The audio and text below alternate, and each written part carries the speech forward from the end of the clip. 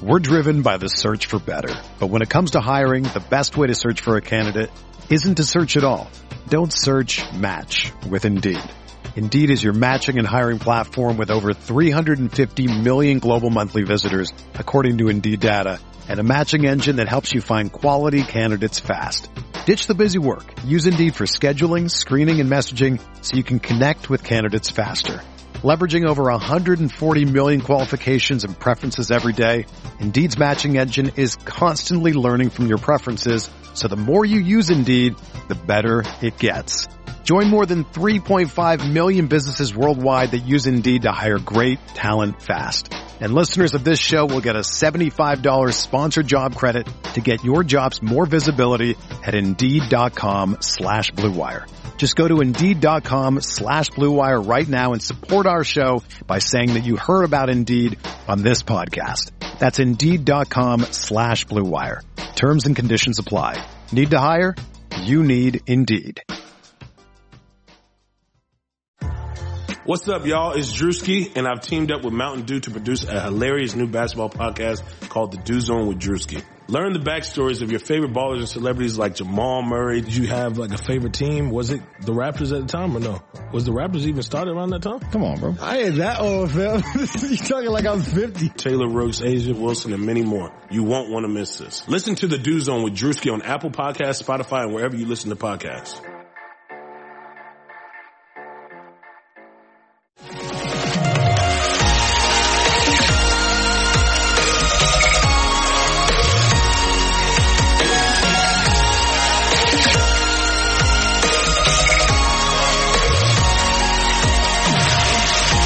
And away we go, episode 36 of the Al Galdi podcast. It is Friday, April 9th, 2021. Happy Friday. Good to have you with us as we are fully into spring. Weather has been great lately. I know it's supposed to be rainy on Friday and Sunday, but it's still supposed to be warm. We are officially into spring. Baseball has begun. The Masters is going on, and the NFL draft is a-coming. 20 days from today is the first round of the draft. Thursday night, April 29th. Today's show is a Washington football team draft special of sorts. You know how ESPN does those Sports Center specials? You know how sitcoms back in the day used to do very special episodes when tackling difficult topics, like a very special episode of growing pains or a very special episode of different strokes? Well, this is a very special episode of the Al Galdi podcast. So much talk over the last few days about Washington potentially trading up in the first round to take a quarterback, especially Trey Lance. I will give you a deep dive, a Bill Callahan-like deep dive into the phenomenon that is so many first-round quarterbacks not working out. And I say that understanding that the hit rate on first-round quarterbacks still is a lot better than the hit rate on non-first-round quarterbacks. But if you're going to make the massive trade-up, you got to understand what you're getting yourself into. I think it's important to crystallize what exactly you're up against if you give up whatever it takes to move up from 19 to 4 to take, say, Trey Lance. What if it wouldn't be for Trey Lance? What if Washington truly is eyeing Justin Fields? There may not be a more polarizing player than Fields in the draft. I've got the latest proof of that. And what about the opposite of trading up? Trading down. Everybody's talking about trading up right now. What about trading down? What if Washington trades down in the first round to take a quarterback? What if Washington takes a quarterback in, say, the second or even third round?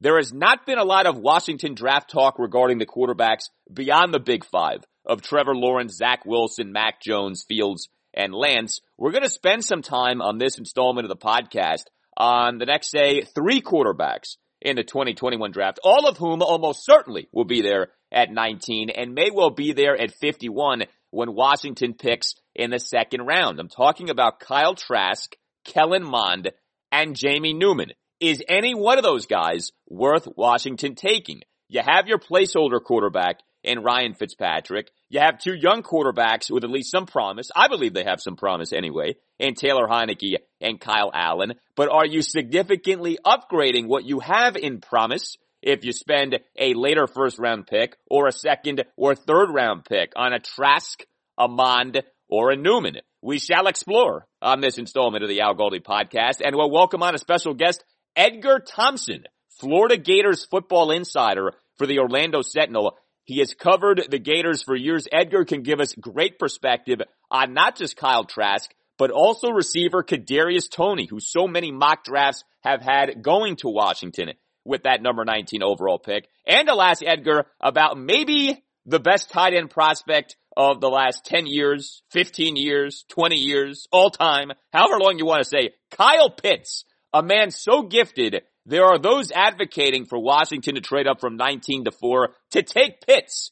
I think that's nuts. I don't think you ever give up what it would take to move up from 19 to 4 for a non-quarterback. But that is the thing. Trade up to take Pitts. And no doubt, the guy is a freak of nature, and he's one of the most hyped tight end prospects of all time. I will talk Capitals. Another loss for them on Thursday night. 4-2 to the Boston Bruins at Capital One Arena. What's going on with the Caps here? They've been losing a lot lately in regulation. I will talk Orioles, who lost to the Boston Red Sox 7-3 at Camden Yards on Thursday afternoon. A bad Thursday for area teams against Boston. You can tweet me at Al Galdi. You can email me, the Al Galdi podcast at yahoo.com. So offer a conversation about whether Anthony Fauci is the most famous fan right now of a DC team. He's a big Nationals fan, right? Is there a more famous fan of a DC sports team right now than the doctor, Anthony Fauci? I got this email from Ryan O'Connell, okay? And we've had a hard time coming up with someone more famous right now than Fauci. Like, a lot of you guys have submitted various people, but I wouldn't say anyone right now, of those people anyway, is more famous in the worldwide famous rankings than Anthony Fauci. Anyway, Ryan via email says, I've got a contender for a WFT fan more famous than Fauci. So I don't know if Fauci's a Washington football team fan or not. We know he's a big Nats fan. But okay, Ryan's got a submission for someone who's a Washington football team fan who's more famous than Fauci. And Ryan writes, Mia Khalifa. And then Ryan actually calls for a sound drop. In parentheses, he writes, Rick Ross drop. Huh. Here you go, Ryan. Huh. Ah, yes, the boss, Rick Ross. When you hear the name Mia Khalifa, you can't help but do the Rick Ross, huh? Thank you, Rick. Yes, Rick, thank you. Mia Khalifa, 3.6 million followers on Twitter. Now, Twitter followers are not everything. If you walk down K Street and you ask some random person, do you know who Dr. Fauci is? Do you know who Mia Khalifa is? Chances are more people will know who Fauci is than will know who Mia Khalifa is. But hard to argue, right? With 3.6 million followers on Twitter. So an excellent submission there from Ryan O'Connell regarding the most famous fan of a DC sports team right now. Also, I got this email from Dave Yanovitz. He writes, I believe if memory serves me right, it was 1 year ago on Saturday, so he's talking about tomorrow, April 10th, that you did your last Morning Blitz with Al Galdi's show on 980. When you came on and said that, I was like, what? No freaking way. Why? What a huge mistake that was. Thank you, Dave. You were actually correct about that. I didn't realize that until you sent me that email. But yeah, tomorrow, Saturday, is April 10th, and I looked it up. The last installment of the Morning Blitz was April 10th, 2020. Of the many different time slots that I had at 980, my favorite time slot by far was doing that 2-hour Morning Blitz from 5 a.m. to 7 a.m. I would have done that forever, okay? I love doing that. It was something different. It was something unique. There was sort of a grassroots underdog component to the show because it was on so early in the morning. You know, I was by myself. We were doing something that most stations don't do, that start live and local at 5 a.m. And I really enjoyed it. I really did. The 2-hour Morning Blitz only lasted for a little more than 2 years, May 2016 to August 2018. Then it became a 4-hour Morning Blitz when Kevin Sheehan left for a year. Then the show became a 1-hour Morning Blitz when the station brilliantly had me doing this ridiculous split shift. I would be on 6 a.m. to 7 a.m. Then I'd do 10 a.m. to 1 p.m. Trust me, you haven't lived until you have 3 hours to kill at work every day doing nothing, waiting for part 2 of your workday to begin. Look, it's sports radio. It's not digging ditches. I totally get that. I don't want to whine and complain here. But the split shift thing to me just was a total joke. So yes, the 2-hour Morning Blitz. I missed that show. That was my favorite show. The show, by the way, made money. The show, by the way, got more downloads per hour than all but 2 other shows on the station, even though the show didn't get any of the benefits that the other shows got, like broadcasting from Skins Park. There used to be a big thing, like the shows would be out there at Skins Park, would get a bunch of guests from the team, would be broadcast live via web video, so there would be videos of the shows put up on the team's website. The Morning Blitz had none of that and still did well. In fact, this is one of my favorites, okay? This cracks me up to this day. The Morning Blitz at one point was top 10 in the market. And nobody told me. Nobody told me. The show was, I believe I have this right, because again, I didn't find out until months later, number 8 in the DC market in what's known as the demo in sports radio, okay? The demo in sports radio is men 25 to 54. The Morning Blitz was number 8 in the DC market at one point. And nobody told me. Why? I don't know. What was behind that? I have no idea.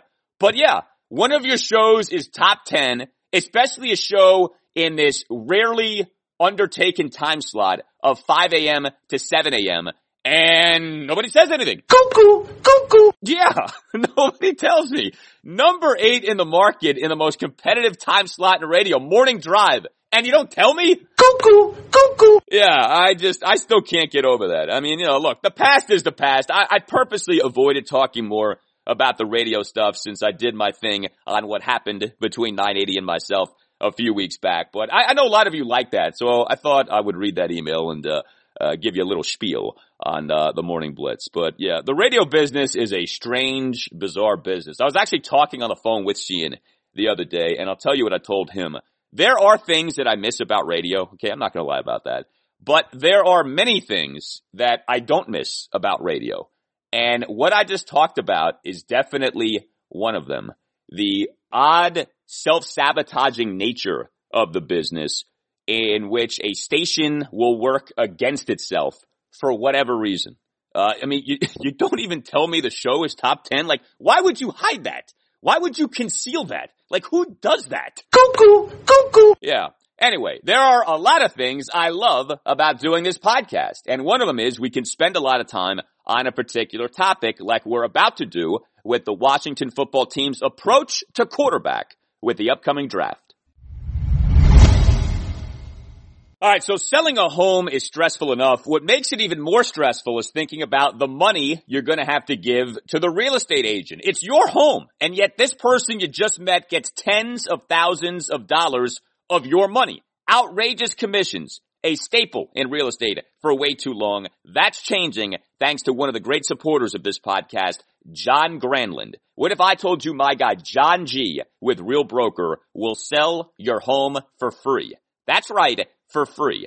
From the moment you dial John's number to the last page of the paperwork signed, he's there. He handles everything. Professional photography, detailed market analysis, a huge syndication network, and so much more to ensure that you're not hunting for buyers for months on end. And when John finds you an offer for, say, $500,000, that $15,000 that would normally go to your listing agent stays in your pocket. And then John helps you find your next home. Expansive services at the lowest commission possible. Zero. You can't go lower than zero. This changes everything when it comes to selling your home. To find out more about this revolutionary program and to find your home's value, visit this website, johngsellsforfree.com. The website says it all. johngsellsforfree.com. Or better yet, call John Granlund. Tell him you want what you heard about on the Al Galdi podcast. Zero commission. The phone number, 703-537-6747.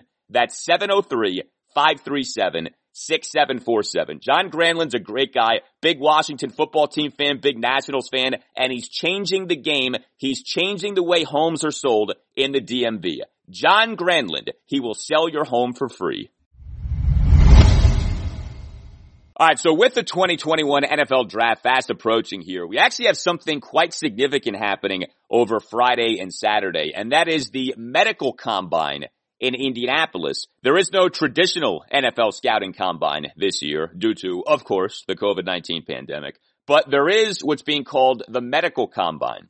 Each team is allowed to have one physician and one athletic trainer in attendance with close to 150 prospects in Indianapolis over the next few days. It's been said for years when it comes to the scouting combine, the most relevant thing about it is the medicals, that you get accurate medical information about these prospects. So that's really what this boils down to here. The NFL has said, well, we can't do a true combine, but you know what, these 40 times and these cone drills, they only matter so much anyway. It's the medicals that matter the most, and so we will at least do the medicals in this 2021 pre-draft process, and so that's what's taking place over the next few days here. So going to be interesting to see, right? Are there medical red flags that pop up about any of especially the major prospects for this draft? But with the draft, I came across something on Thursday that to me just so highlighted one of the real truisms about the NFL draft, especially when it comes to the quarterback position. So the other day I was talking about Justin Fields on this podcast, and I brought up something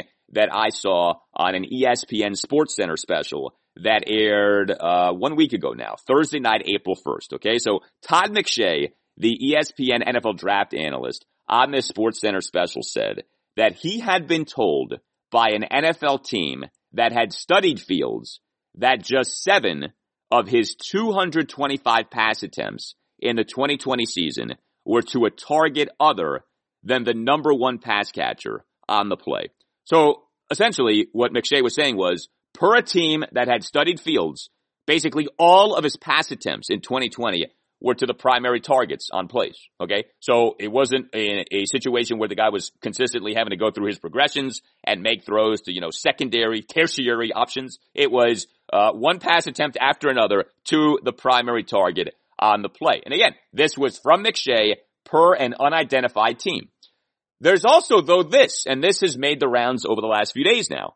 Fields, per Pro Football Focus, had the number one grade on non-first read throws over the last 2 college football seasons, 2019 and 2020.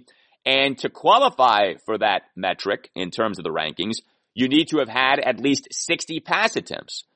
So on the one hand, McShay says an NFL team said 225 Justin Fields pass attempts in 2020, just 7 were to a target other than the number one pass catcher. On the other hand, Pro Football Focus says Justin Fields has the number one grade on non-first read throws over the last 2 college football seasons, and that's for guys, each of whom has a minimum of 60 pass attempts. Now, technically, both of these things could be true, okay? It could be that Justin Fields in 2020 only had 7 pass attempts to a target other than the number one pass catcher, but he had many more the previous year, and so he qualifies for this Pro Football Focus ranking of, again, your grade on non-first read throws, minimum 60 pass attempts over the last 2 years. So it's possible both of these things are true, but obviously each thing is saying a very different thing. McShay's intel from the NFL team says the guy barely ever threw to non-primary targets. The Pro Football Focus thing is saying, no, nobody was better in college football over the last 2 years when it came to throwing to non-primary targets. Pro Football Focus had the grade for Fields on non-first read throws at 90.6 over the last few years. PFF grades are on scales of 0 to 100. So 90.6 is quite good. And just this whole thing with Justin Fields and whether he has thrown a lot to non-primary targets or hasn't thrown a lot to non-primary targets, I just think highlights something very, very simple. And that is, we just don't know, okay? We know nothing when it comes to these NFL draft prospects. We may think we know. We can cite all kinds of numbers. We can reference all kinds of things. We can watch all kinds of film, as Joe Gibbs used to say. But at the end of the day, we just don't know. And these teams don't know. And to that end, when it comes to quarterback, it is amazing, right? The extent to which teams continue to swing and miss at the quarterback position in the first rounds of these drafts. I went through a little exercise for you, and I wanted to share the findings of this exercise on this podcast. So I looked at every quarterback taken in a first round of an NFL draft since 2010, okay? So the last decade plus, the last 11 years. And I put each quarterback into one of 3 categories: hit, miss, or mixed / too early, okay? Because some guys, it's hard to tell. You can't just say hit or miss. It's kind of in between, either because it was in between or because it's just too early, like the guy just got going. Okay, so I looked at each quarterback and I just dropped each guy into a bucket. Okay, so 34 total quarterbacks have been taken in the first rounds of NFL drafts from 2010 through 2020. Guess how many qualified as hits in my little exercise here? 11. 11 out of the 34. Less than a third. And that's with me being generous on some of these guys who qualified as hits. Okay, so here were my findings real quick. My 11 hits in terms of, again, first round quarterbacks 2010 through 2020. Okay, and we'll go through these alphabetically. Josh Allen, Joe Burrow, Justin Herbert, Lamar Jackson, Andrew Luck, Patrick Mahomes, Baker Mayfield, Kyler Murray, Cam Newton, Ryan Tannehill, and Deshaun Watson. And as you can tell, I was very generous with some of these. I mean, Joe Burrow has played one season. He got hurt in the middle of the season, right, in that game against our team. But I'm qualifying him as a hit because he looked pretty good, and I do think it's going to work out. But, you know, a year from now, we could look at Burrow very differently. But yeah, for now, I will count Joe Burrow as a hit. I counted Baker Mayfield as a hit. He's been up and down, but he is coming off a good season. It may well be that he's finally arrived. So I'll go ahead and count Baker, the touchdown maker, as a hit. And yes, I put Ryan Tannehill into the category of hit, even though he was a bust for the Miami Dolphins, but he's done quite well with the Tennessee Titans. So I'll even call him a hit, even though you could argue I shouldn't, because again, things didn't work out for him with the Dolphins. But even with me being overly generous, 11 out of the 34 first-round quarterbacks 2010 through 2020 are hits. That's it. Less than a third. Conversely, the misses, the flat-out whiffs, 18. Here they are.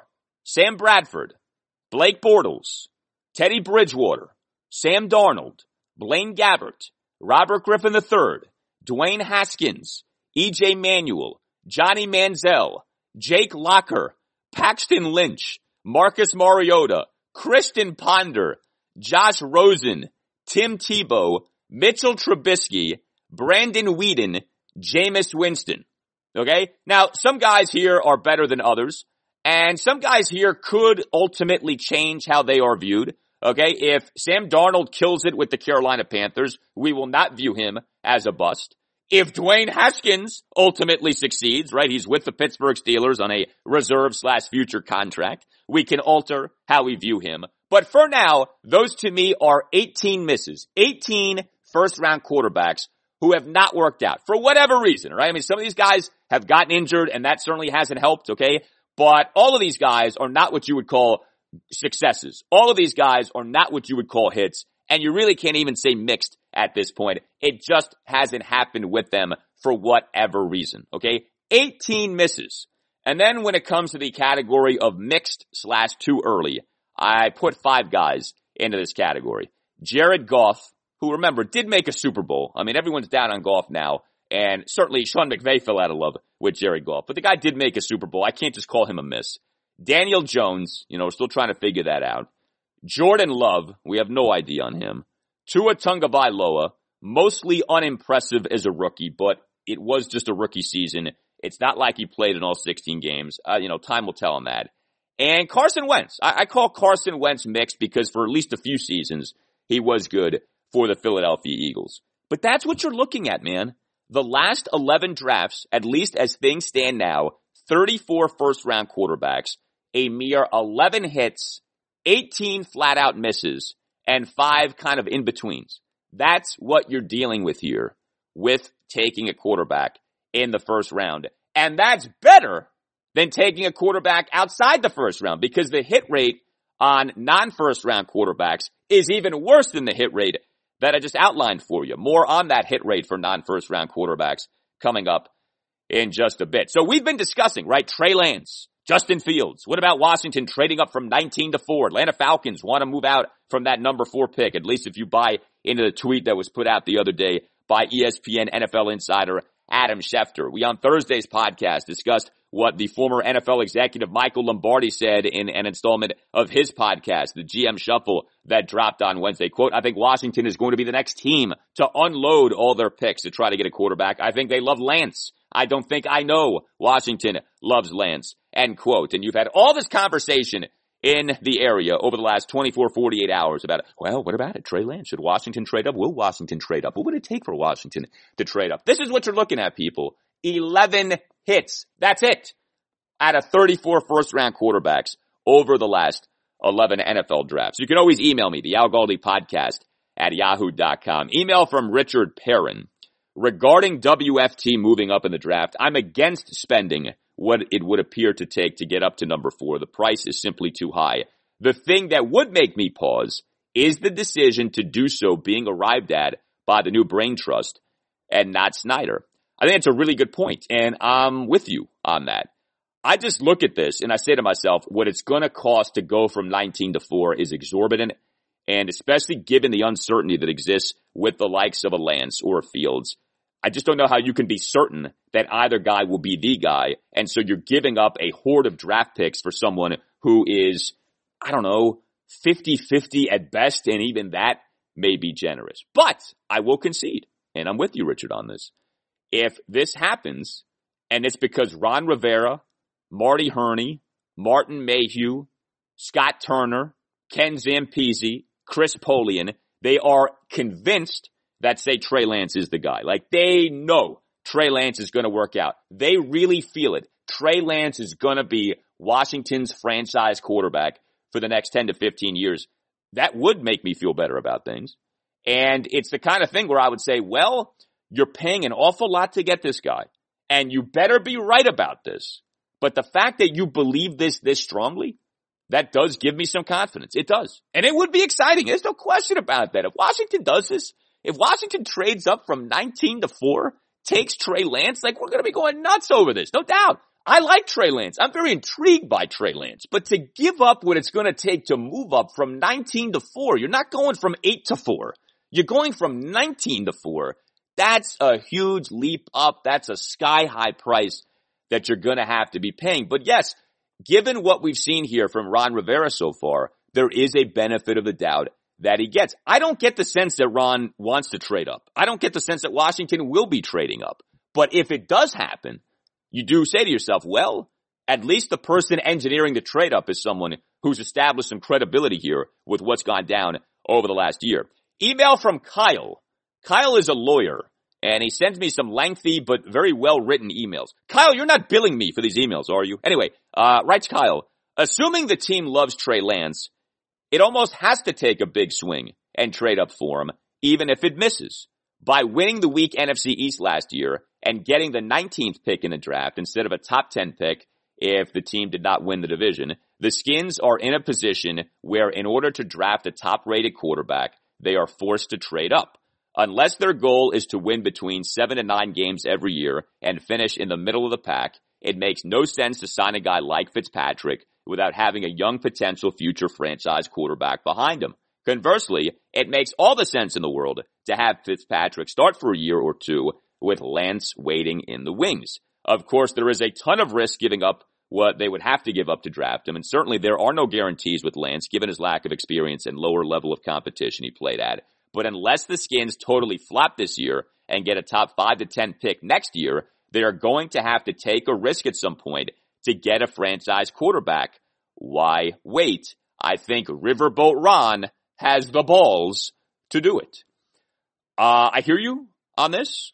I don't disagree with a lot of what you said. I am a big believer in you have to behave boldly. You have to behave aggressively. And if you really believe in someone or something, go after that someone or do that something. What I'm saying is, though, would you be doing this because you feel like you have to do this or because you truly believe in the guy? And if the latter is the case, you truly believe in the guy, then do it. But understand what you're up against. The recent history with these trade-ups into top 4s, top 3s to take quarterbacks isn't good. And I know what happened with, say, a Mitchell Trubisky or a Sam Darnold shouldn't impact how you evaluate what might happen with a Trey Lance. but it's hard to ignore this. All of these trade-ups for these guys, they're not working out. There's just so much that can go wrong. I mean, football is a sport where you are so dependent on system, on environment, on teammates, on injury, on how a guy will react to being a pro. Like, you take someone like a Dwayne Haskins, there's no predicting that he's going to end up being what he ended up being from a work ethic standpoint, where he is essentially gifted the QB1 spot going into the 2020 season, and he's not showing up to meetings on time. Like, who does that? How do you predict something like that? So it's just, there's a lot that can go wrong. The potential pitfalls are many, and especially with a guy like Trey Lance, who only had one true season of college football, played at an FCS school in North Dakota State. Like, I mean, how can you be certain about this? How can you feel like, okay, this is gonna work out? Like, I hope it does, but how can you know that it's going to? Sometimes it's best to say, this is just not the year to do this. We'll try again next year, okay? And there's also this. What if you don't have to trade up from 19-4 to get your next franchise quarterback? What if your next franchise quarterback will be right there waiting for you at 19, maybe even 51, and maybe even beyond? So as bad as the hit rate has been on first-round quarterbacks, the hit rate on non-first-round quarterbacks is even worse. I did another exercise on Thursday. I did all kinds of exercises on Thursday. I said, okay, who have been the non-first-round quarterbacks who've become franchise quarterbacks? And I casted an even wider net. I said, okay, let's start with 2000, because that's the ultimate example of a non-first-round quarterback becoming a franchise quarterback. Tom Brady, right? 6th-round pick in the 2000 NFL draft. I could only come up with 6 guys, 6 non-first-round quarterbacks who've become franchise quarterbacks in terms of guys drafted since 2000. And those 6 guys are Tom Brady, Drew Brees, Kirk Cousins, yes, I am calling him a franchise quarterback, Dak Prescott, Tony Romo, and Russell Wilson.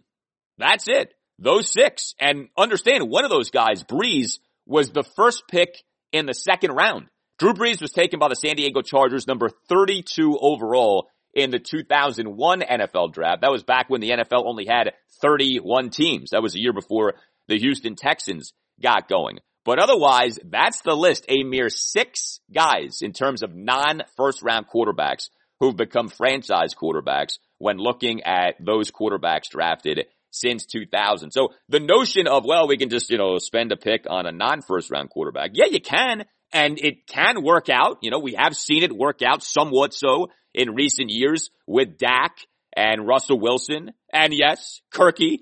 I'm a little bit more process oriented. Yes, thank you, Kirk. But those guys by far are the exception as opposed to the norm. So perhaps you caught this. This came out about a week ago. ESPN NFL draft analyst Todd McShay in his mock draft 4.0 that came out on April 1st actually predicted the first 2 rounds of the 2021 draft. He did continue to have Washington taking the Virginia Tech offensive tackle Kristen Darrisaw at number 19. But McShay also had Washington taking Texas A&M quarterback Kellen Mond in the 2nd round with the number 51 overall pick. Wrote McShay, quote, "The next best quarterback was out of range for Washington in round 1, but selecting Mond, who could sit behind Ryan Fitzpatrick and Taylor Heineke all season, here is smart. His accuracy and mechanics will have to develop, but Mond has arm strength and the ability to extend plays," end quote. Now, interestingly, McShay in this mock 4.0 had the Florida quarterback Kyle Trask going with the very next pick in the 2nd round, number 52 overall, to the Chicago Bears. So I thought this would be a good opportunity here on this Friday to get into Trask, Mond, perhaps someone else in Jamie Newman who's gotten some run, and say, okay, what about the notion of Washington taking one of these guys in the 2nd round, maybe taking one of these guys in the 3rd round, maybe trading down in the 1st round and taking one of these guys? Wouldn't that be something if instead of trading up, you trade down, acquire more assets, and still end up getting a quarterback who ends up being good for you? So we all know how this is right now with the quarterback class for 2021. There is a very clear top 5, not necessarily the order of the top 5, but just who the top 5 guys are. Everyone has Trevor Lawrence number 1. There is variance beyond that between numbers 2 through 5. But in some order, right, you're talking Zach Wilson, Mac Jones, Justin Fields, and Trey Lance. Those are the 5 guys who routinely are being projected to go in the first round, but you're not seeing other quarterbacks going in the first round. The next 2 guys for sure, in terms of like the consensus opinion on this quarterback class, are Kyle Trask at number 6, Kellen Mond at number 7. Okay, and you can always find variance with this, but by and large, that's the way these guys are being ranked. The deal with Mond is especially intriguing because he does seem to be someone, and I stress the word seem because we just don't know. He does seem to be someone, though, who is rising. Jim Nagy is the executive director of the Senior Bowl. He tweeted the following on April 1st, quote, "All the talk on outside continues to be on the Big Five, parentheses, Lawrence, Wilson, Fields, Jones, Lance, but there's growing buzz inside the league on 2 quarterbacks, Stanford's Davis Mills and Texas A&M's Kellen Mond. Both are seen as potential starters. Neither is getting out of round 2, end quote." Jordan Schultz, an NFL and NBA insider for ESPN, he this past Saturday evening tweeted the following, quote, "Quarterback Kellen Mond is a name gaining steam. The former Texas A&M star ran a sparkling 4.56 and showcases big-time arm talent, capable of making even the toughest NFL throws. Executives I've spoken with have come away impressed by Mond's arsenal of tools and robust athleticism," end quote. These are 2 different guys, 2 different tweets. It may ultimately mean nothing, but there is a sense right now that the stock of Kellen Mond is rising. And it's interesting when you do the compare and contrast between Mond and Trask, because they're 2 very different guys. Kellen Mond is basically a ton of physical tools, but ultra raw. Kyle Trask is not really that many physical tools, but he's someone who is seen as being much further along in terms of quarterback development. Kellen Mond at the Texas A&M Pro Day on March 30th measured as being 6'2" and 5/8", 211 pounds. The biggest concern with Mond by far is his accuracy. Okay, if you just go by straight completion percentage, Mond over his 4 seasons at Texas A&M completed just 59% of his passes. And he had 1,358 pass attempts. So you can't say, well, it's a tiny sample size. It's like, no, 59% completion rate over nearly 1,400 pass attempts. That's not very good. Pro Football Focus has a stat called adjusted completion percentage, which is a version of completion percentage that takes into account drop passes, passes thrown away, spike balls, passes batted at the line of scrimmage, and passes on which the quarterback was hit as he threw. It is a more sophisticated version, clearly, of completion percentage. Mond in the 2020 season was number 84 among qualified quarterbacks in the FBS in adjusted completion percentage. Mond, over the last 2 college football seasons, 2019 and 2020, per Pro Football Focus, had the worst completion percentage among qualified quarterbacks in the FBS on passes of 20 or more yards downfield at 29.5. There are many things that matter when it comes to playing the quarterback position. To me, nothing matters more, though, than accuracy. Just point blank period. When you throw the football, does it go where you want it to go? And a quarterback who is inaccurate can wreck you. Because it doesn't matter if that quarterback is making the right decisions. It doesn't matter if that quarterback is gifted physically big time.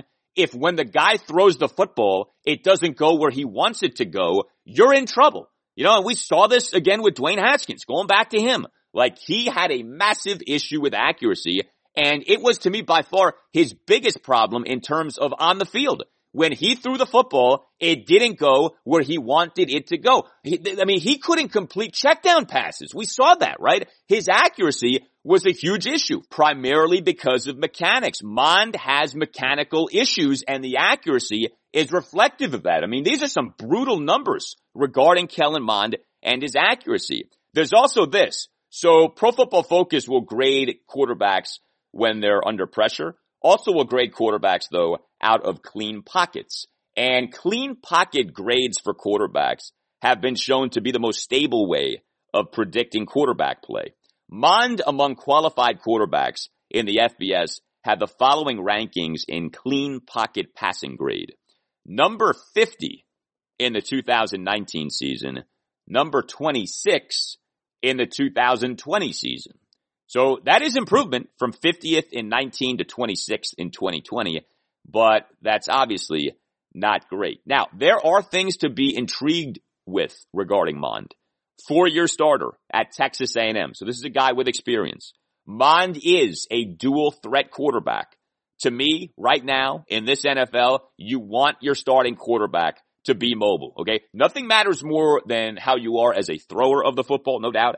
But being mobile, threatening opposing defenses with your legs, that allows you to be a better thrower of the football. Quarterbacks who can run can dictate coverage, and Kellen Mond can run. He ran a 4.56 40 at that Texas A&M Pro Day. For comparison's sake, Cam Newton at the 2011 NFL Scouting Combine ran a 4.56 40. So Kellen Mond, if you buy into the 40 time at the Texas A&M Pro Day, and these 40 times at these Pro Days, they are considered always unofficial. So, you take them perhaps with a grain of salt. But Kellen Mond, at the very least, is in Cam Newton territory in terms of speed. Mond, over his 4 seasons at Texas A&M, 22 rushing touchdowns, became just the 3rd quarterback in SEC history with at least 9,000 passing yards and at least 1,500 rushing yards, joined Mississippi State's Dak Prescott and Florida's Tim Tebow.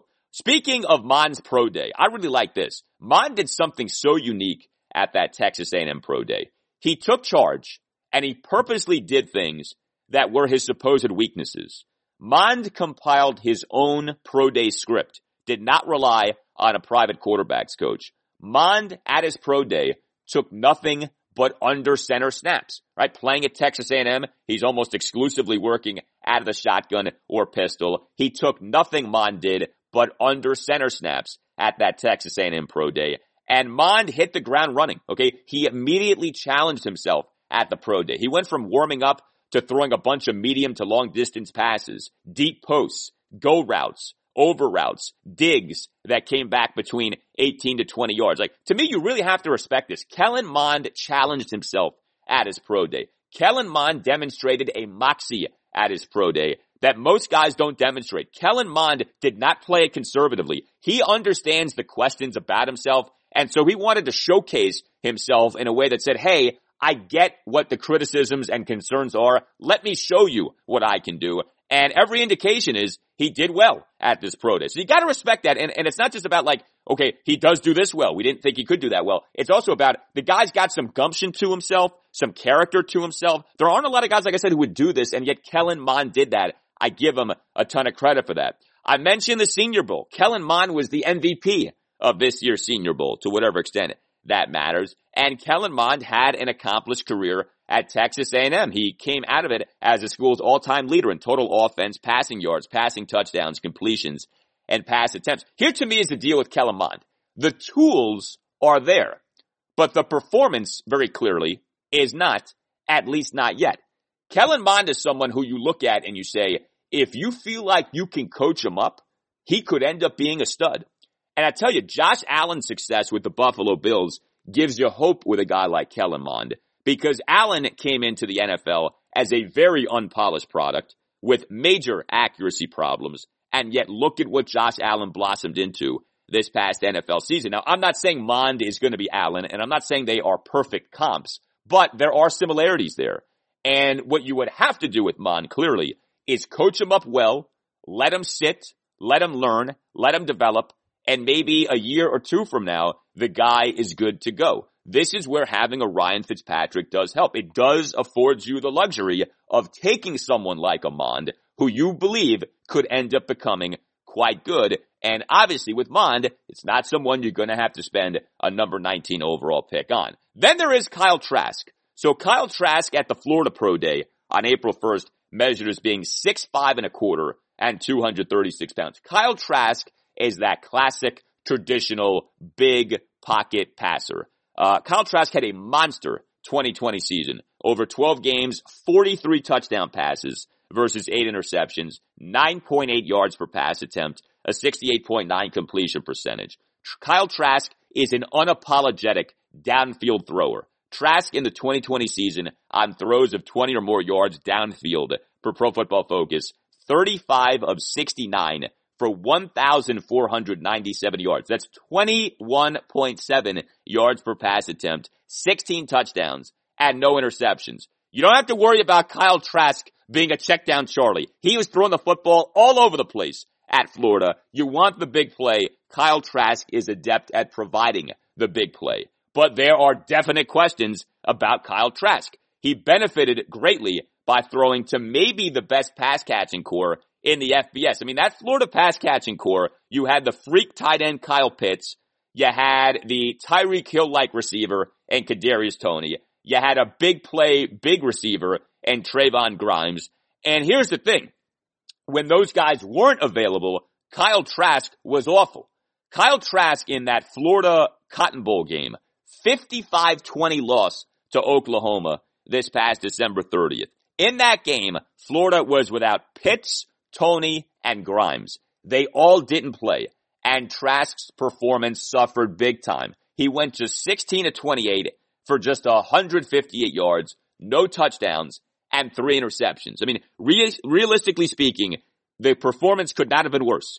Kyle Trask, you could argue, got completely exposed in that Cotton Bowl game without his top 3 weapons in Pitts, Toney, and Grimes. Also, Trask in the 2020 season, for whatever reason, and I'm not quite sure what this is about, but per Pro Football Focus, ranked just 50th among qualified quarterbacks in the FBS in completion percentage on throws of no more than 10 yards beyond the line of scrimmage. So interestingly, Kyle Trask in 2020 was great on the deep ball, but actually wasn't good, at least statistically, on the shorter passes.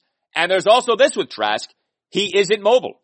Okay? At the Florida Pro Day, Trask ran a mere 5.1 40-yard dash, and Trask in the 2020 season totaled just 50 rushing yards.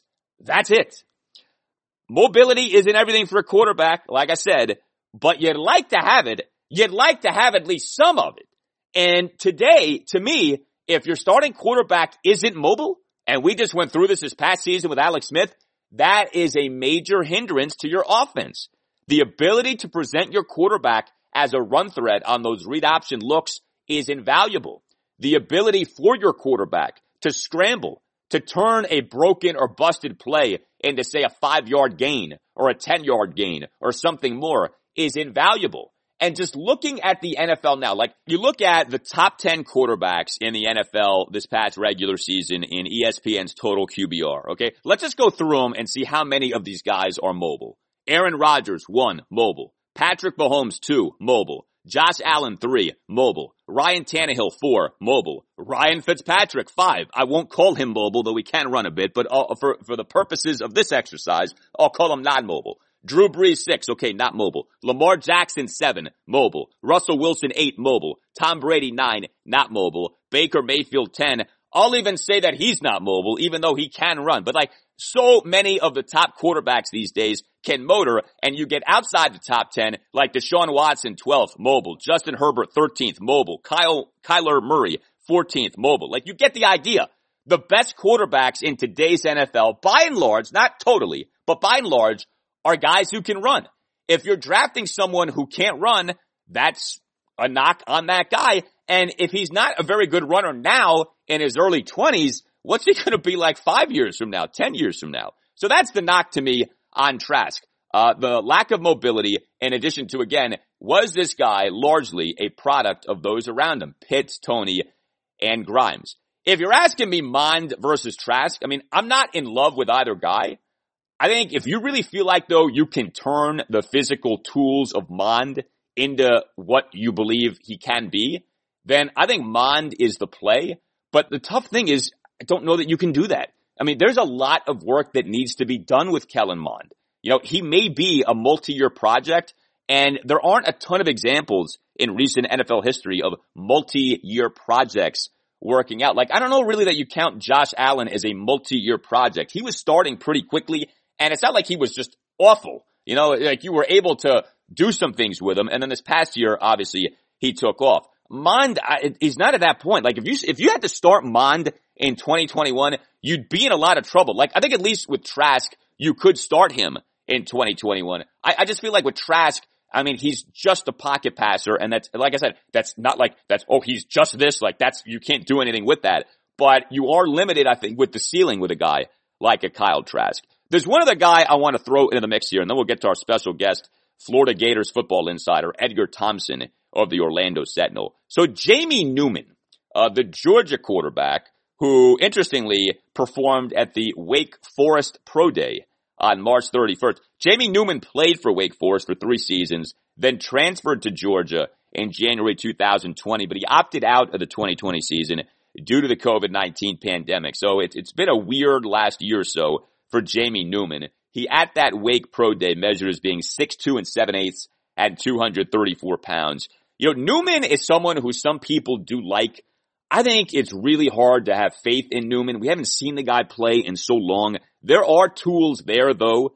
Jamie Newman in the 2019 season, over 12 games for Wake Forest, number 2 among qualified quarterbacks in the FBS in grade per Pro Football Focus on deep throws, pass attempts of at least 20 yards at 96.5. Only LSU's Joe Burrow was better on deep throws for PFF in 2019. But the concerns with Newman, like I said, he hasn't played in a while. He, in his collegiate career, played in just 19 games, had just 506 pass attempts.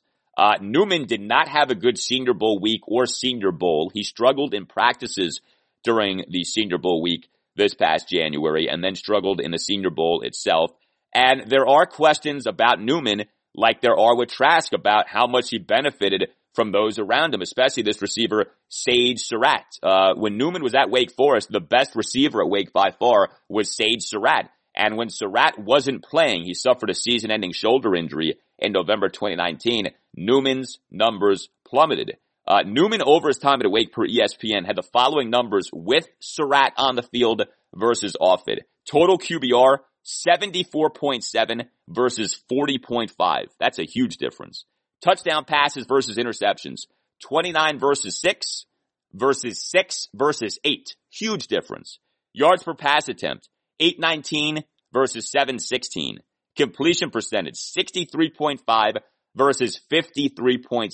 It's hard to ignore those disparities. Jamie Newman was a much different quarterback with Sage Surratt versus without Sage Surratt. Now, you can play this game with a lot of college quarterbacks. Like, what is Mac Jones without all of Alabama's various weapons? I understand that, but you always have to be careful with this stuff and say, okay, is this guy really that good? Or did this guy simply benefit from playing with someone who is really that good? But this is what you have to be thinking about if you're Washington. Mond, Trask, Newman, maybe the kid out of Stanford, Davis Mills. It's not just about Trey Lance and Justin Fields. It can be about all these other guys. And the idea of trading down to take one of these guys, the idea of taking one of these guys in the second round or even third round, those ideas exist. Like, you are allowed to do those things. Should Washington be entertaining doing one of these things? That's the question. We're going to welcome on a special guest right now who can give us great insight into one of these prospects, Kyle Trask, and also talk about someone who's been mocked to Washington a ton, Kadarius Toney. Well, in our continuing quest to try to figure out what makes the most sense for the Washington football team with the number 19 overall pick in the 2021 NFL Draft, very pleased to welcome to the Al Galdi podcast right now, Edgar Thompson, Florida Gators football insider for the Orlando Sentinel. Edgar can give us a great perspective on Kyle Trask, Kadarius Toney. Edgar, it's great to talk to you, man. How you doing? Thanks for having me. Doing great. Nice, beautiful day down here in Florida. I live in Gainesville, actually, even though I work for the Sentinel. I've been based in Gainesville off and on, 20 years almost now. Wow, that's very cool. I can only imagine how much fun it must be to cover Florida football. That must be a really cool job. Oh, it's great. I mean, college football in the SEC and in the South is just, it's another deal, man. It's like nowhere else. I mean, obviously the Big Ten has a few of those kind of programs, and there are a couple in other leagues for sure. But the SEC, almost every school, the passion, the stadiums, just the live or die nature with the fan base. A lot of these places don't have pro sports teams. They're smaller towns. It's like you're always taking a connecting flight. But, so it's not like big cities. So this is their thing. I mean, Gainesville becomes a happening, 6-7 times a year, when Gators play football. So it's a big deal here, man, and they live and die with those Gators. Well, and we know a big deal this past season for the Gators was the quarterback, Kyle Trask. It certainly seems very likely Trask will be available to Washington, at least with that number 19 overall pick, maybe even in the second round at 51. He had a monster 2020 season, did not though end well with that performance in the blowout loss to Oklahoma in the Cotton Bowl. I guess just generally speaking, what would Washington be getting in Trask were it to draft him? They'd be getting an incredibly cerebral player for one, which is not like a way of like masking physical deficiencies, because it's, he's a game manager, he's a great decision maker. Well, he's that, but he's also extremely talented as a prototype size. I mean, the guy's 6'5", 240. He's going to be able to, hang it. He hangs in the pocket. I'll tell you, that kid will hold that ball to the split second. He needs to get rid of it. He goes through his progressions. He had to wait a long time, Al. I mean, this guy sat for 3 years plus before he finally got his shot. And he didn't spend that time sulking or exploring his options or getting, fat and lazy. He worked and he learned and he figured out, what he needed to know and improved where he needed to improve. So when his opportunity arose, he was ready and seized it. And I'll tell you, man, the Gators have a rich tradition of quarterbacks. They have 3 statues outside the swamp for Tim Tebow, Danny Werfel, and Steve Spurrier, Heisman winners. Rex Grossman, he was a runner-up and had a phenomenal record-setting season himself. Kyle Trask broke all their records last year in a season. Most touchdown passes, most passing yards in a single season at Florida. Now, the game's obviously changed, but Dan Mullen, who's a spread attack guy who wants RPOs, wants QB runs and all that stuff in his offense, he changed too to alter the offense around Kyle Trask and his skills, and he took it and ran with it. Yeah, he had a terrible Cotton Bowl. A lot of guys that opted out. I think the energy just wasn't there within the team. I think the energy with Kyle, it was the one time he did not show up ready to roll, because I think he almost maybe felt let down. I mean, all his teammates just kind of left him hanging. Yeah. He's out there with a bunch of receivers he didn't have timing with, didn't have rhythm with. All his best guys were sitting on the sideline or sitting back home watching the game. So I throw that game out. The guy was terrific from beginning to the SEC title game against Alabama, which the last thing they're going to get is a guy who doesn't quit, who's got grit. I mean, that game they were down 35-17. It was like, oh man, Bama's starting to pull away. Kyle just kept pushing and pushing and pushing, and he's just a fierce competitor. And he's got really everything you really want other than just a big league arm. But his accuracy, anticipation, all those things are, superlative. So you mentioned the Cotton Bowl performance. The knock on Trask, or a knock on Trask, would be, well, he was throwing to Kyle Pitts and Kadarius Toney and Trayvon Grimes, and so Kyle Trask at the end of the day was a product of those around him. To those who say that, you would say what? Well, I mean, Mac Jones, he threw to better receivers than Kyle Trask maybe. Yeah. And people are talking about this, that, and the other with him. So Kyle, he's not, 51, he'll be there, I'm pretty sure. He might fall all the way to the third round. Mel Kiper today came out, apparently had him 106. So I think that's a little low for him. But he's definitely out on the outside looking into that top 5.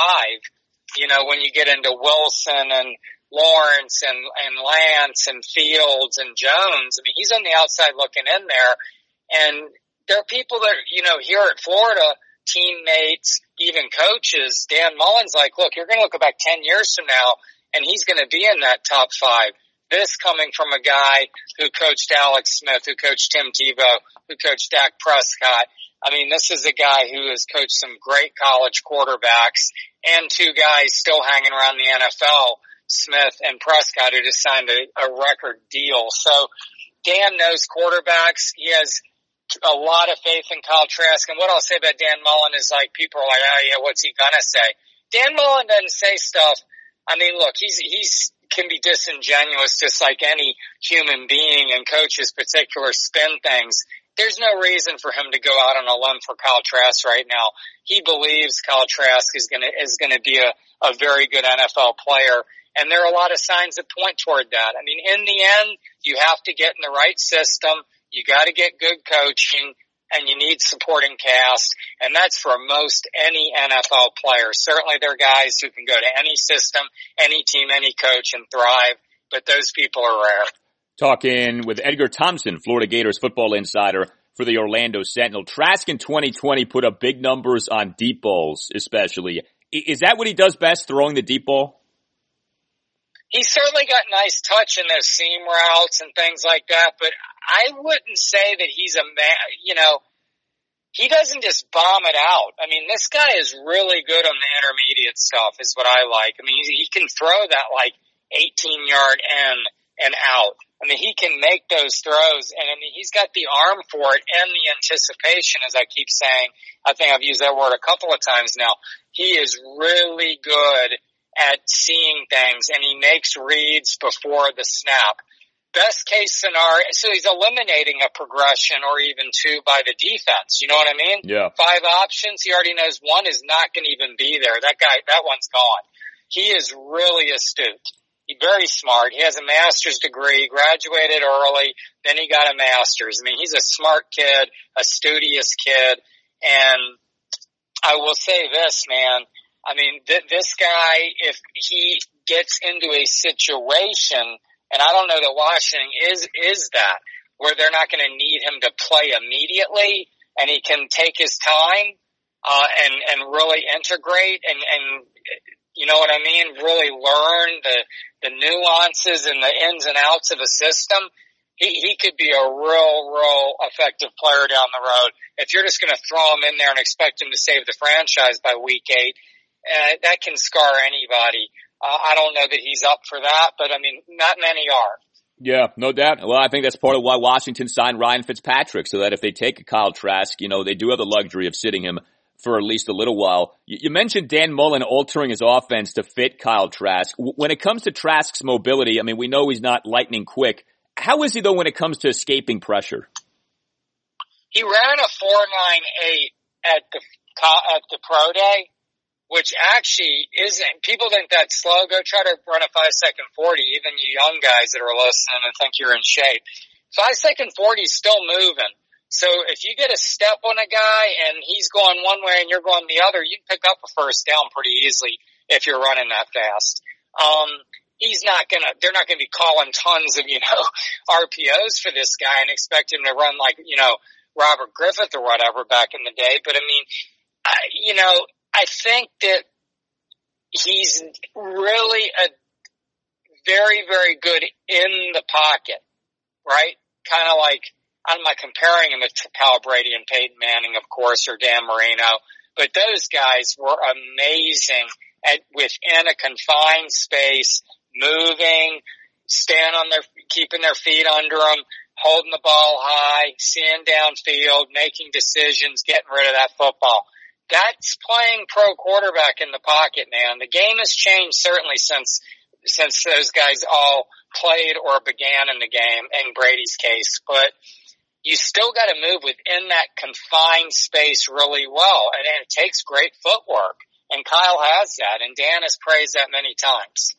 One of the great duels in the SEC this past season was that Florida 41-38 loss at Texas A&M on October 10th. I'm just curious, do you have a take on Kellen Mond as an NFL quarterback? Because those two were going at it in that game.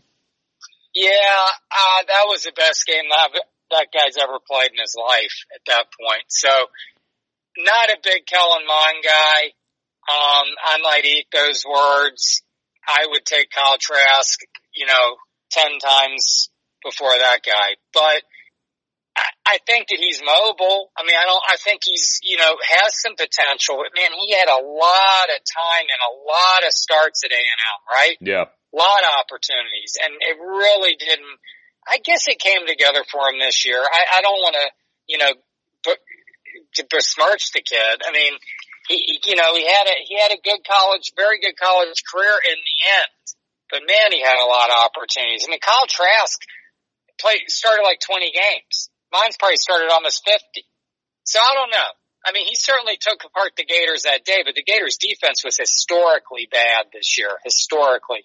Most points allowed by a Gator defense since World War II. That defense broke down repeatedly. Without Kyle Trask, because you talk about Kyle Pitts. Kyle Pitts played 7.5 games this year. He was unstoppable when he played, but Kyle Trask was carrying the load a lot for this offense. I mean, he had other guys, Kadarius Toney, Trey Grimes, had no run game, and Kyle Pitts was hurt at times, and he was shouldering the load a lot of the time, Kyle Trask. So you mentioned Kadarius Toney, the Florida receiver. A lot of mock drafts have had him going to Washington at 19. It is so exciting to watch this guy. I mean, he was utilized obviously by Florida in so many different ways. Pass catcher, ball carrier, punt returner, kickoff returner, so much to like. Is there anything not to like about Kadarius Toney? I mean, look, I'm a body of work guy. Hence my comments on Kellen Mond.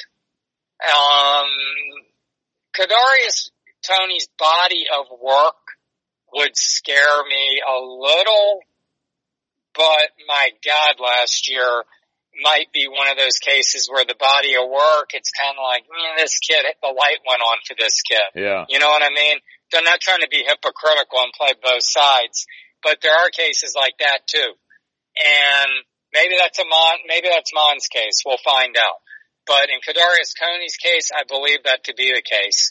He found something, I don't know if it clicked in for him or he finally decided, look, I'm putting in the time because this is my last shot. And he went from a guy who you could not rely on him to return punts, for example, because he dropped punts or he would drop passes. So everything had to be like bubble screen-ish and things like this, right? Easy catches. To where he'd be running down the seam or doing things and just, high pointing the ball on the run. It was like some unbelievable catches this kid made. I'm like, where is this coming from? It was unbelievable. This kid really worked his tail off and let his incredible natural athletic ability finally come together. In addition, learned how to run routes crisply, be where he's supposed to be, because the big knock on Kadarius Toney is he was just a, quote, get-it-to guy, end quote, where it's like just find ways, shovel pass one to him, bubble screen him one, throw him a slant maybe or a drag route, right? Run a jet sweep for him. I mean, that stuff's all well and good at the college level. Pros are going to sniff that out, and the speed goes to a whole nother level there, too. So, I mean, he's fast and very elusive. I mean, he's a total ankle breaker, but, you got to be a jet to be able to do that. And he's very fast, but, I don't know about that in the NFL all the time. But, so he learned how to run routes and be where he was supposed to be, because coaches until this year really couldn't trust that he knew where he was supposed to be, or that he was going to work within the framework of the play. I mean, he could run like 60 yards and gain 4, or run 35 yards and lose 8. Yeah. I mean, literally. No. He was that kind of a guy. So he's a special talent in terms of explosiveness and bend and agility and accelerating out of cuts, and my God, the way he can turn and twist in his body. I mean, my God, we're all end up in the chiropractor, if not surgery, watching this kid. I mean, trying to do what he does. But I like him. He was exciting as heck to watch. He had 12 total touchdowns last year, 1 rushing, 1 on a punt return, 10 receiving. I mean, he can do it all. He can really add some wrinkles to your offense. I like him a lot, but I know some people, even on the beat, are a little skeptical just because, we've seen a lot of him. I mean, we've seen his warts. Last year, though, there were no warts to be found. You had a lot of good things to say about Kyle Trask as a guy. Where are we with Kadarius Toney as a guy? I tell you, there's some, a couple of years ago, he got caught with an AR-15 in his car that was loaded in the back seat. There'd been some deal over on campus where frat guys or whatever, dorm people were in it with the football. These football players, I don't know about you, Al, but the last person I'm going to go pick a fight with is a football player. Yeah, for sure. I don't need getting broken in half here. Yeah. But Some guys want to go do that on campus. It's amazing the baiting and stuff that goes on. You hear about it at the NFL level too. It's like, huh? I mean, it's not just beer muscles. I mean, sometimes it is, but so there was a whole situation over there. Tony got involved in it. I don't know. I don't know how that's going to play out with NFL teams. I'm sure it's come up because it's been out there publicly. He's a rapper. Okay. He loves to rap. Pretty talented at it by all accounts. I'm not a rap guy, so I have not tuned in to see.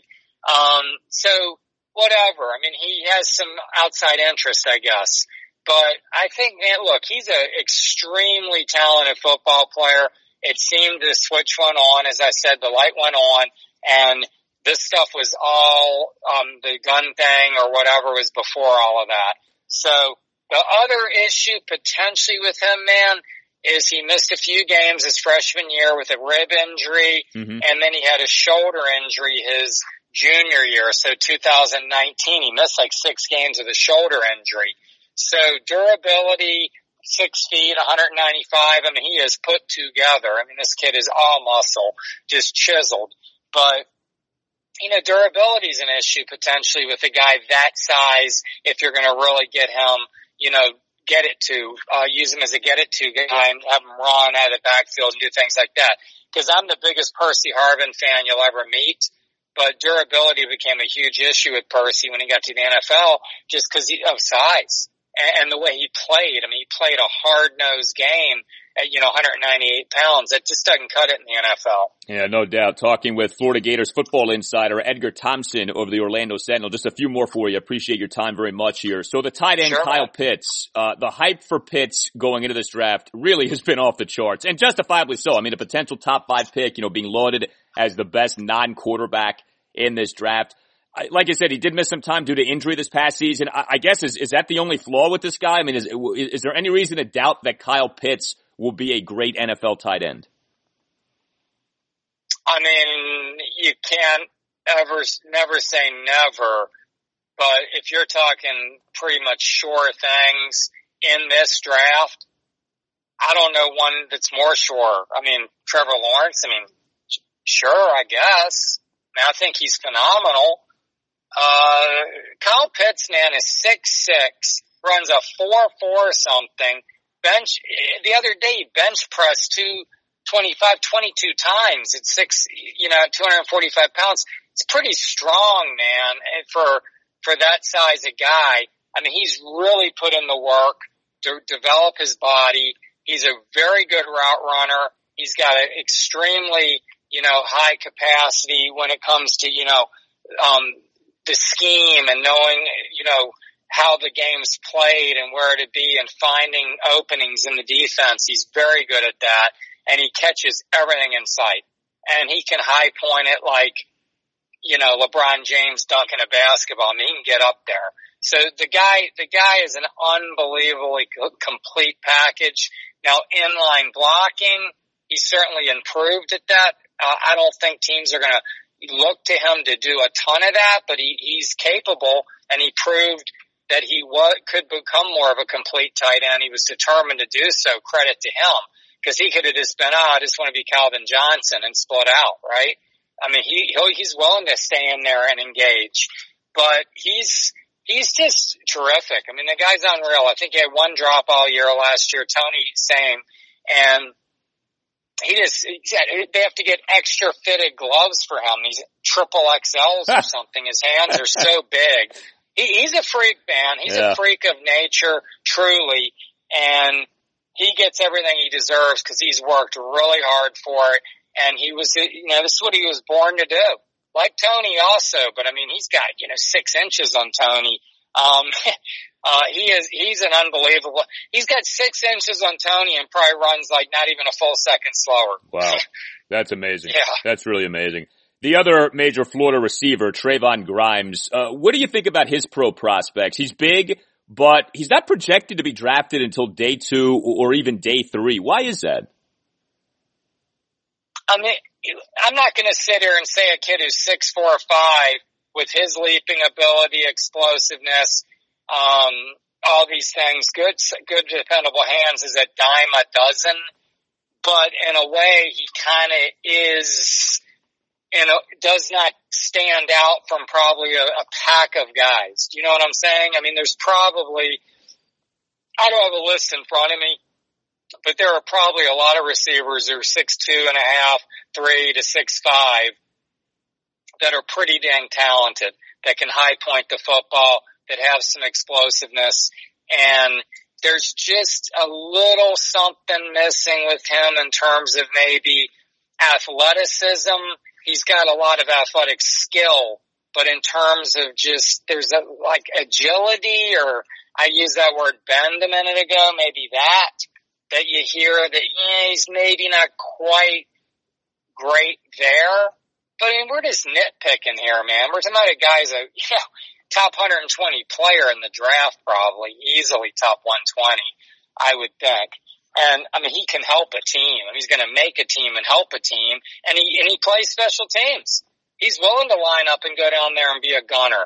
He's willing to get on kickoff and go down there and tackle a guy. And that matters too.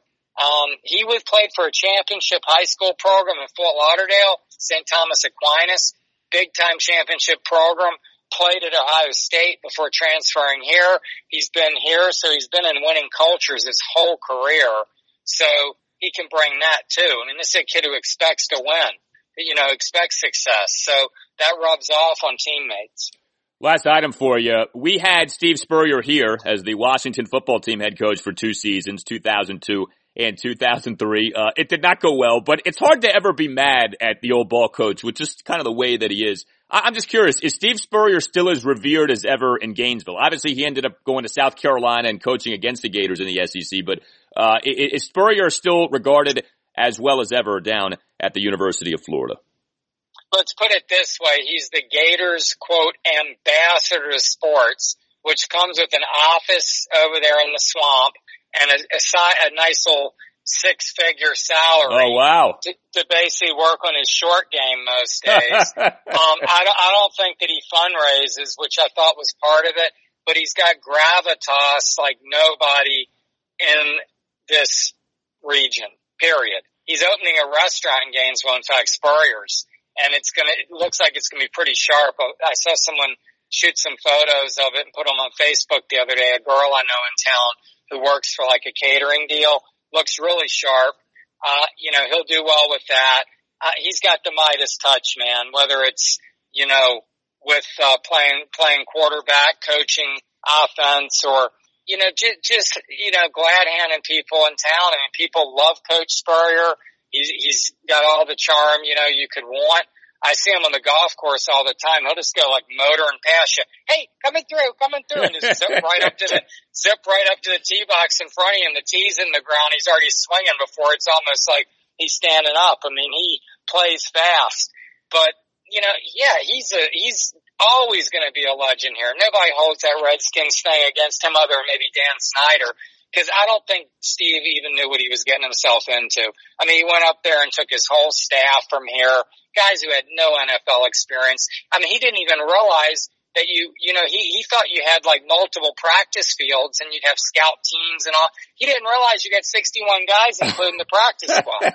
I mean, like he shows up and there was a lot of little just basic logistics, that he thought he was just going to draw up plays, and outwit guys. And, it worked in the SEC and he is a legend at this level, but hey, it's hasn't turned out well for a lot of guys up there, including Nick Saban. So what can you say? Yeah, well, we got to know a lot of ex-Gators here in Washington. Shane Matthews, Danny Werfel, Chris Doring, the list went on and on and on. But, like I said, it didn't go well, but it's hard to ever be that angry at the old ball coach.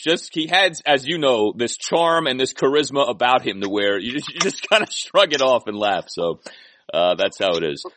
No doubt about it, Al. Yeah. Well, listen, Edgar, I appreciate your time so much. Great insight into all these Florida NFL prospects, and nothing but the best, man. Thank you. Thank you. Appreciate you having me. All right, good stuff there from Edgar Thompson, including the Steve Spurrier discussion. The old ball coach, I mean, it did not go well here. There's no question about that. But it's still hard to be mad at the OBC, given just his overall demeanor. Okay, we wound up 5-11. Not very good. No, 5-11 was not very good. Speaking of not being very good, what's going on with our Capitals here right now? Another loss in regulation on Thursday night. 4-2 the final to the Boston Bruins at Capital One Arena. The Caps suffering their fourth regulation loss in 6 games. This off having suffered just 2 regulation losses over the team's previous 18 games. Caps fall to 25-11-4. And also on Thursday night, 2 bad results elsewhere. The New York Islanders beat the Philadelphia Flyers 3-2 in a shootout. The Pittsburgh Penguins won at the New York Rangers 5-2. So as we speak on this Friday, the Caps are second in the East Division at 54 points, 2 points behind the Islanders, 2 points ahead of the Penguins, 6 points ahead of the Bruins. The East Division is bunched in quite tight, and you do have to say it's not so much just a 3-team race. You also have to factor in the Bruins. I mean, this really is a 4-team race with the Caps, the Isles, the Pens, and the Bruins. So this game on Thursday night for the Caps is lost to Boston. The game was nuts from a special team standpoint. I don't know that the Caps have played a game this season that's been this eventful from a special team standpoint. The Caps went 2 of 7 on the power play. Yes, 7 power play opportunities. The Caps gave up a shorthanded goal. The Caps also gave up a power play goal. They went 3 of 4 on the penalty kill. But it wasn't just those things. The two teams combined for 13 minor penalties, including 8 by the Bruins. Yeah, you lost a game in which you had 7 power play opportunities and the opposing team committed 8 minors. Of the game's 6 goals, 3 were power play goals, and there was a shorthanded goal. So you just had 2 of the 6 goals as even strength goals. And the Caps trailed in the second period 3-0. Then scored 2 power play goals over a 20-second span in that second period, but then gave up a power play goal in the third period. The puck possession battle ultimately was about even, but we got there in not the most direct of ways. Each team dominated one of the first 2 periods before a pretty even third period, and the Caps got dominated in the first period. Caps lost that first period 2-0, had just 9 shots on goal to the Bruins 17 in the first period. Per natural stat trick had just 8 5-on-5 shot attempts to the Bruins 21 in the first period. This was another instance of a slow start for the Capitals. That has been a problem for the Caps this season. There have been kind of 2 larger issues for the Caps in terms of how games have gone. One is the Caps not playing a full 60 minutes. 2, and these 2 things are related, is the Caps getting off to slow starts. And this was another instance of that. You're down 2-0 in the first period, 3-0 in the second period, and you get walloped in the puck possession department in the first period. The ice was tilted over the first 20 minutes. There's all kinds of traffic in the Caps defensive zone. Now, things were better in the second period. The Caps won the second period 2-1, had 14 shots on goal to the Bruins 7. And this wasn't just a function of the Caps having a bunch of power plays. The Caps in the second period, per natural stat trick, 15 5-on-5 shot attempts to the Bruins 6. So the second period was better, but you're kind of like, did it have to be as bad as it was in the first period? Goaltending was lacking on Thursday night. Ilya Samsonov was the Caps starting goaltender, and Samsonov was not at his best. He stopped just 28 of 32 shots on goal. He, per natural stat trick, went 4 of 6 on high danger shots on goal, 9 of 10 on medium danger shots on goal, and 13 of 14 on low danger shots on goal. So he gave up 2 high danger goals, a medium danger goal, and a low danger goal. And what happened early in the game, and we just talked about the slow starts, how about Samsonov giving up a goal 33 seconds into the game? And this was not one of these goals where like, well, the play in front of Samsonov really left a lot to be desired. Samsonov gave up a goal on a shot by the defenseman Jeremy Lauzon from the left point, and somehow, and I'm still not sure how this happened, the puck just like trickled through the 5-hole of Samsonov and into the net. The puck was in like slow motion, and yet somehow it found its way into the net, and the Caps, 33 seconds into the game, are down 1-0. The shorthanded goal was a thing of beauty by the guy who scored it, Brad Marchand. 4:09 into the second period, gave the Bruins a 3-0 lead. You had a turnover in the Caps offensive zone, resulting in a 2-on-1 breakaway on which Marchand put on a beautiful toe drag in the left circle to force the Caps defenseman Justin Schultz to fall on his stomach. All right, Schultz is flopping like a fish on the ice there while skating backwards. And then Marchand glides into the low slot and beats Samsonov with a backhanded shot. I mean, that was an outstanding sequence there from Brad Marchand. But to give up a shorthanded goal, that's one of the great buzzkills in all the sports when a team is on the power play and instead ends up giving up a goal. The giving up of the shorthanded goal is always a kick to the gut. So it was not a great night for Ilya Samsonov. And it was an odd night for the Caps forwards, especially Alex Ovechkin. Alex Ovechkin had the Caps' worst 5-on-5 shot attempt percentage in the game per natural stat trick. Ovi on the ice on Thursday night in 5-on-5 situations. The Caps in those situations, so Ovi's on the ice 5-on-5, just 8 shot attempts for, 15 shot attempts against. So that percentage for Ovechkin, 34.78, worst on the Caps in the game. Also, Ovi had a plus-minus rating of -3, but he did have a goal. He had a power play goal, 10:08 into the second period to cut the Caps deficit to 3-1, scoring on a one-timer from just above the left circle off a feed from the defenseman John Carlson during a 5-on-3 power play. That was a missile that Ovi unleashed on that shot, and that was another one of these milestone goals for Ovechkin. His 266th career regular season power play goal, surpassing Brett Hull for the second most regular season power play goals in NHL history. Dave Andreychuk, number 1 at 274. So Ovi is 8 away from the all-time record for career regular season power play goals. That is a tremendous accomplishment. Ovi gets 266 with that goal in the second period. And that was the 20th goal of the season for Ovechkin. So there was another milestone achieved with that goal from Ovi. He becomes just the 8th player in NHL history with at least 16 consecutive 20-goal seasons, and just the 4th player with at least 16 consecutive 20-goal seasons to begin his career. How about that? 16 straight 20-goal campaigns for the Great 8. I mean, that's something else. 16!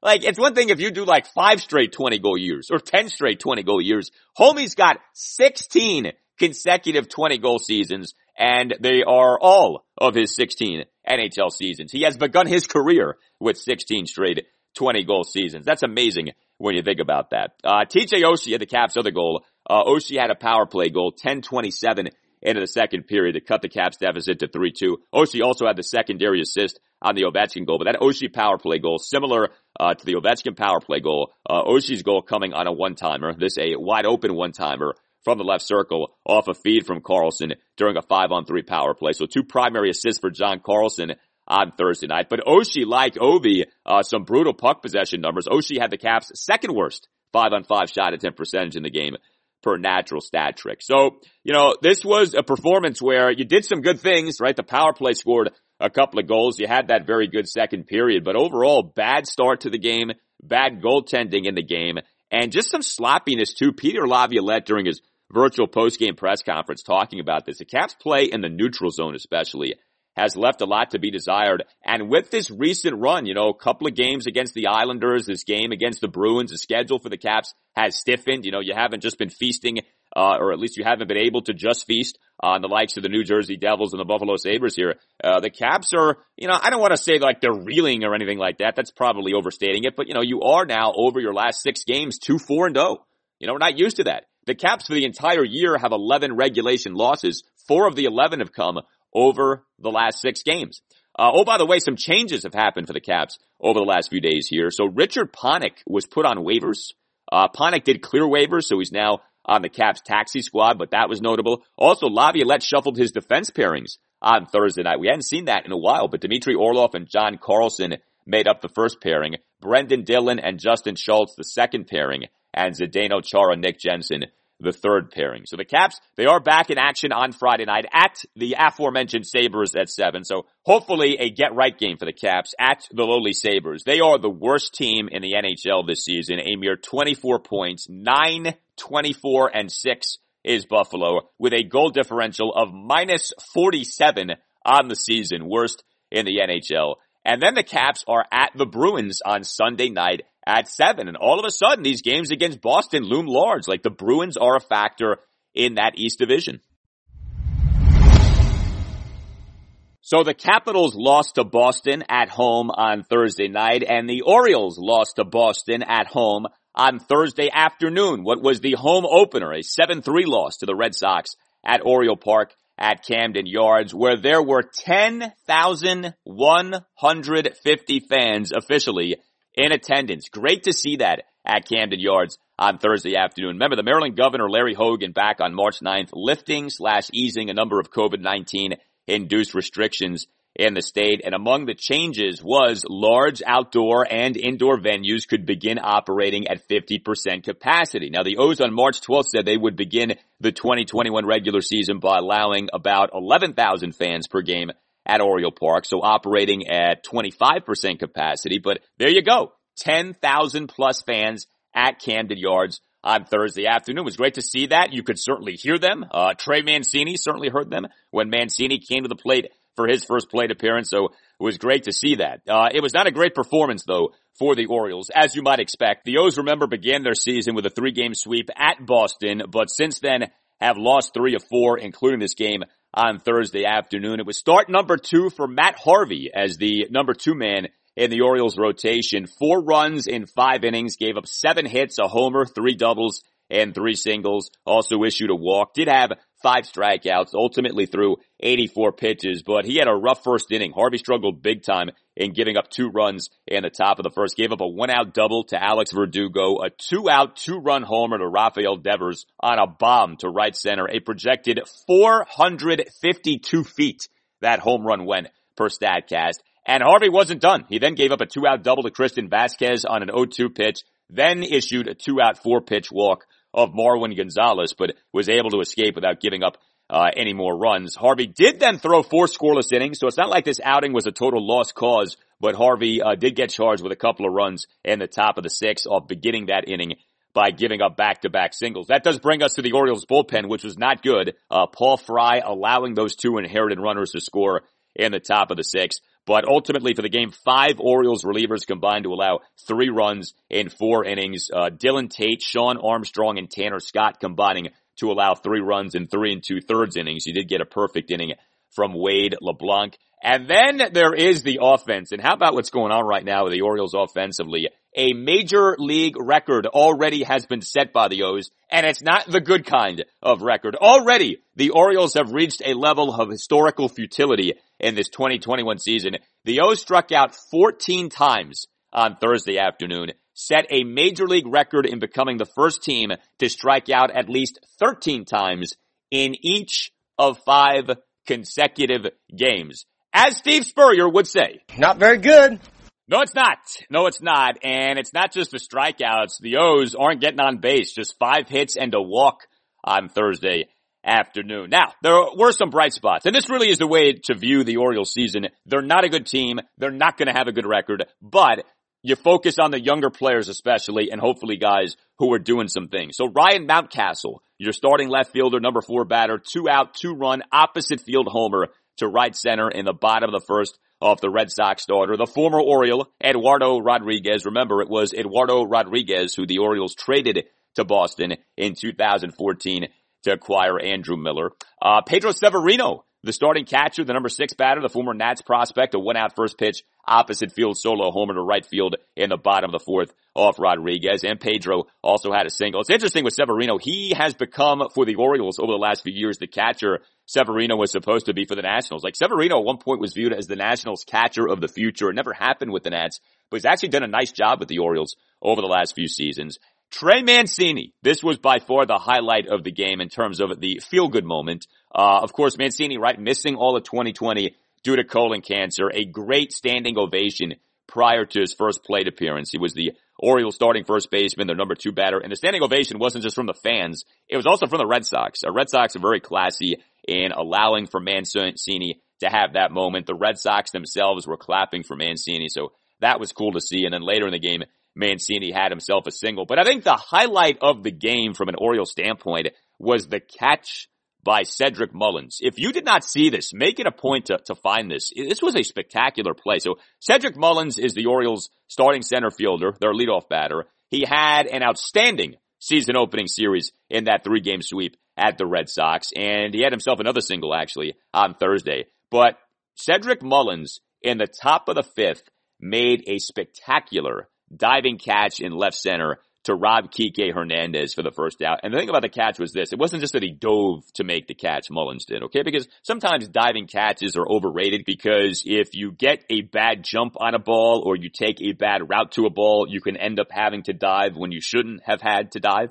But Cedric Mullins on this play begins in right center and then sprints all the way over to left center to make the catch.